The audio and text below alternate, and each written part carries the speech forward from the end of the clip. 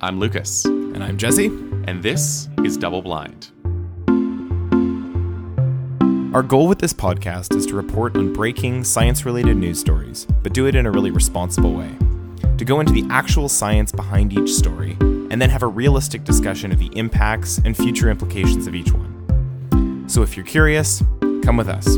We think it'll be a lot of fun.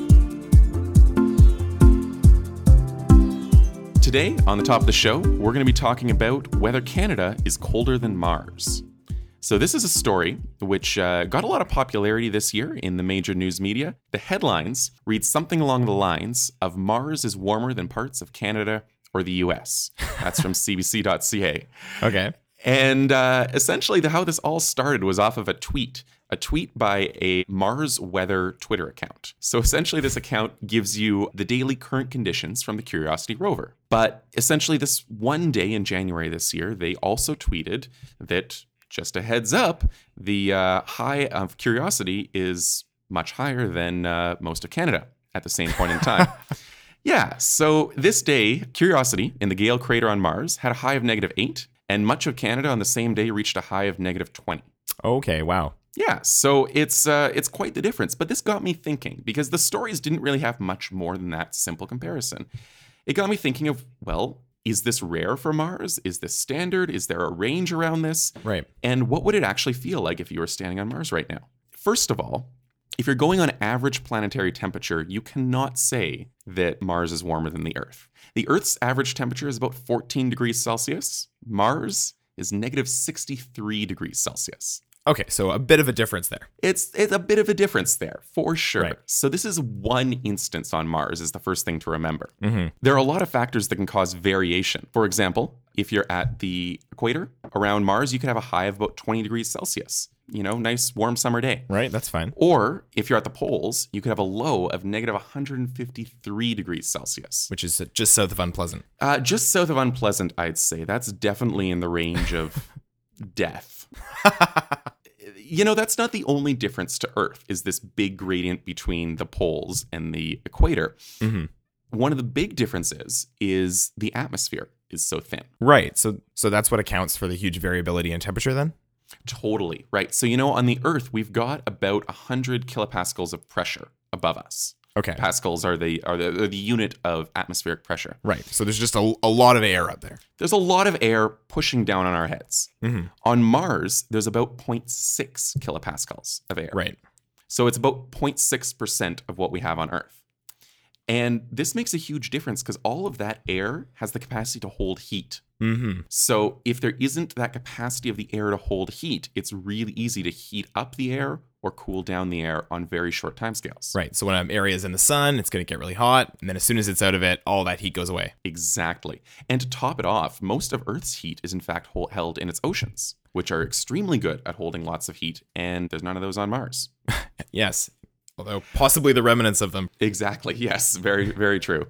So, I mean, really, the fundamental assumption which goes into these news stories is that they're comparing how one would feel on Earth and Mars. Mm-hmm. And that actually has a lot to do with the thin atmosphere as well, too. Because a lot of the reason we feel cold on Earth is something known as wind chill. Yep, absolutely. It's the temperature, and then what that is with wind chill is totally different. Completely. So this is essentially the cooling effect that we feel by air blowing past our skin. Okay. And as air blows past us, it actually carries the heat away from our bodies and into the air. Right. So now on Mars, because the atmosphere is so thin... Let me guess. No wind? No. Well, there is wind. Oh, okay.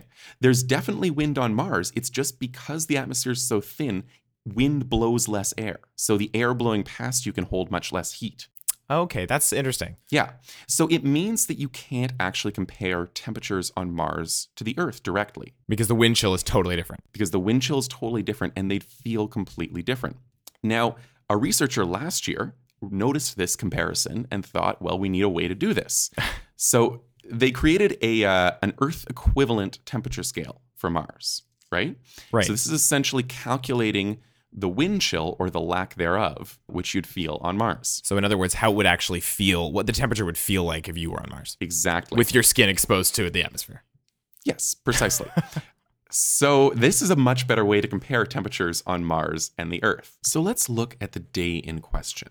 The main news story was published on January 8th. Okay. And on January 8th, Curiosity in Gale Crater on Mars had a high temperature of -8 degrees Celsius. All right, that's bearable. Now, the next thing we need is wind speed, and that's actually quite difficult to get because Curiosity has a wind sensor, but it's never really worked properly. It's one of the few instruments that hasn't worked perfectly on this rover. Okay. And that's understandable. I mean, they did send it to another planet. Something might break. It can happen. Let's assume that the wind speed was not insane. Let's assume it was less than 100 kilometers an hour. Okay. If the wind speed was absolutely maximum, at the maximum cooling effect at 100 kilometers an hour, that -8 degrees Celsius would feel like -3 degrees Celsius. And if there was no wind at all, that -8 degrees measured by Curiosity would feel like 5 degrees. That's positive 5 degrees. Wow. So both feeling warmer than it would if you were on the Earth. Okay, so that's actually quite surprising. It really is. So this actually increases the validity of this story because Mars would actually feel a lot warmer than Earth in that case. Yeah. Yeah. So some times of day on Mars, it would actually feel warmer than, say, being in Toronto. Yes, exactly. So, like, I mean, as another example, if we look at the nighttime low for that same day on January 8th, the low was -70 degrees Celsius. Whew. Oh, very cold, very cold. However, that could be as warm as -10 degrees Celsius if there was no wind at all. Or it could be as cold as -35 degrees Celsius if there was 100 kilometer an hour winds. Wow. That makes a huge Yeah. difference. It is a huge difference. And the low in Montreal that day, which is where I currently am, was -26 degrees Celsius. And with a wind speed, which was actually quite low that day, only 12 kilometers an hour, the feels like temperature was -36 degrees. Interesting. Yeah, so it fell quite dramatically on Earth as a result of wind, but on Mars, the equivalent that you'd feel is actually quite balmy. That's pretty cool. So not too many real scientific implications there, but it's good to know that if you happen to be on Mars at exactly the right time, you would not be too much colder than being in Montreal. It's cool because it actually makes the comparison kind of valid. Yeah. Neat. Yeah.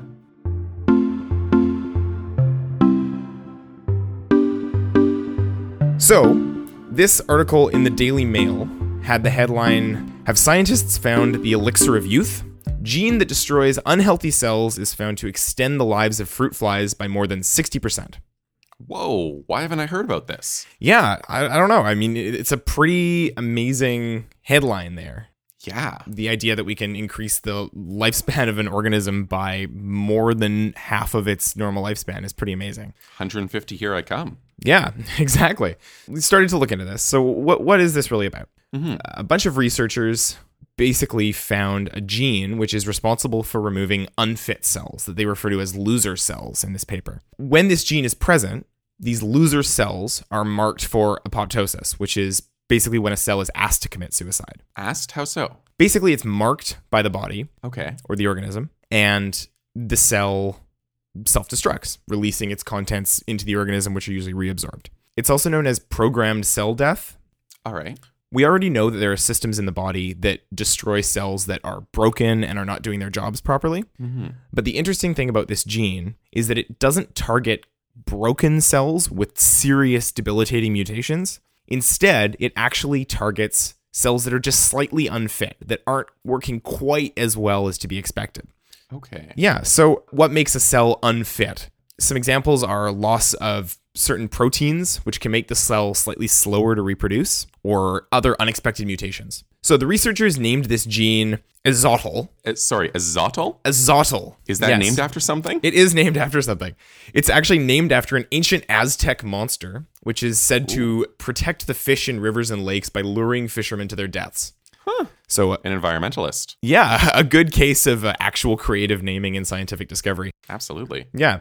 So they affectionately call it azot in the paper. That's how it's referred.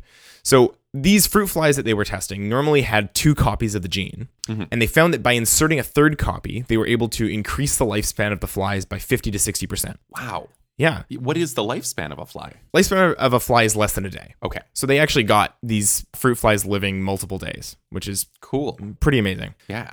And in general, they had better tissue health as well. In flies where they removed these genes, their lifespan was reduced and their tissues degraded faster. Are you saying that this gene which destroys these slightly unfit cells is a good thing? It's a phenomenal thing. So it's a phenomenal thing. So it's good that we want to take out these slightly unfit cells. Absolutely. All right. It was previously thought that cells would compete for resources and that selection would be determined that way. Because we know that cells that are functional but less fit than others are weeded out, but we didn't exactly know how. It was assumed that there was something sort of Darwinian going on, where the ones that were less fit weren't able to absorb resources as easily and they would die earlier. Some sort of natural selection within my body. Exactly. But what these researchers observed is that rather than that, there's something very specific, an active process going on to remove the cells that are flagged as being unfit. This is an incredibly interesting discovery. And I don't know about you, but my first thought when I initially read it was, cancer? Yeah. Are these cells that could lead to cancer? Absolutely. But interestingly, the original study actually says that they found no correlation between this AZOT gene and tumor suppression. Okay. And this AZOT gene that works in the fruit flies, is it the same one that works in us? We don't know what it does in us or how much of it, but we do know that it's present. So it could be a leftover gene that doesn't show any expression in humans, but we do know that it is in the human genome. Okay. Which is why this is such an important discovery.